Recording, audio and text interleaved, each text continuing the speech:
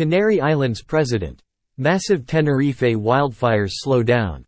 According to Fernando Clavillo, the president of the Canary Islands, administration officials were considering lifting restrictions on about 4,000 Tenerife residents who had been ordered to remain home, since the firefighters battling the huge wildfires that engulfed the island are making progress, and the advance of the fires seems to slow down. Since August 16, around 3,000 Tenerife residents had been forced to evacuate as wildfires tore through the Spanish Canary Island. Officials said the wildfires had spread across 26 miles and had advanced more slowly and predictably overnight, making it easier for emergency response teams and firefighters to combat the inferno.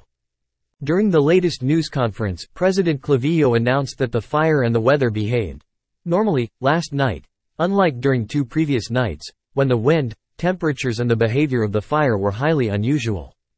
According to Clavillo, some 450 firefighters and soldiers with 16 aircraft were currently combating the most complex wildfire in the Canary Islands in at least the past 40 years, that has so far destroyed about 9,400 acres. Tourist access to Tenerife's mountains has been restricted.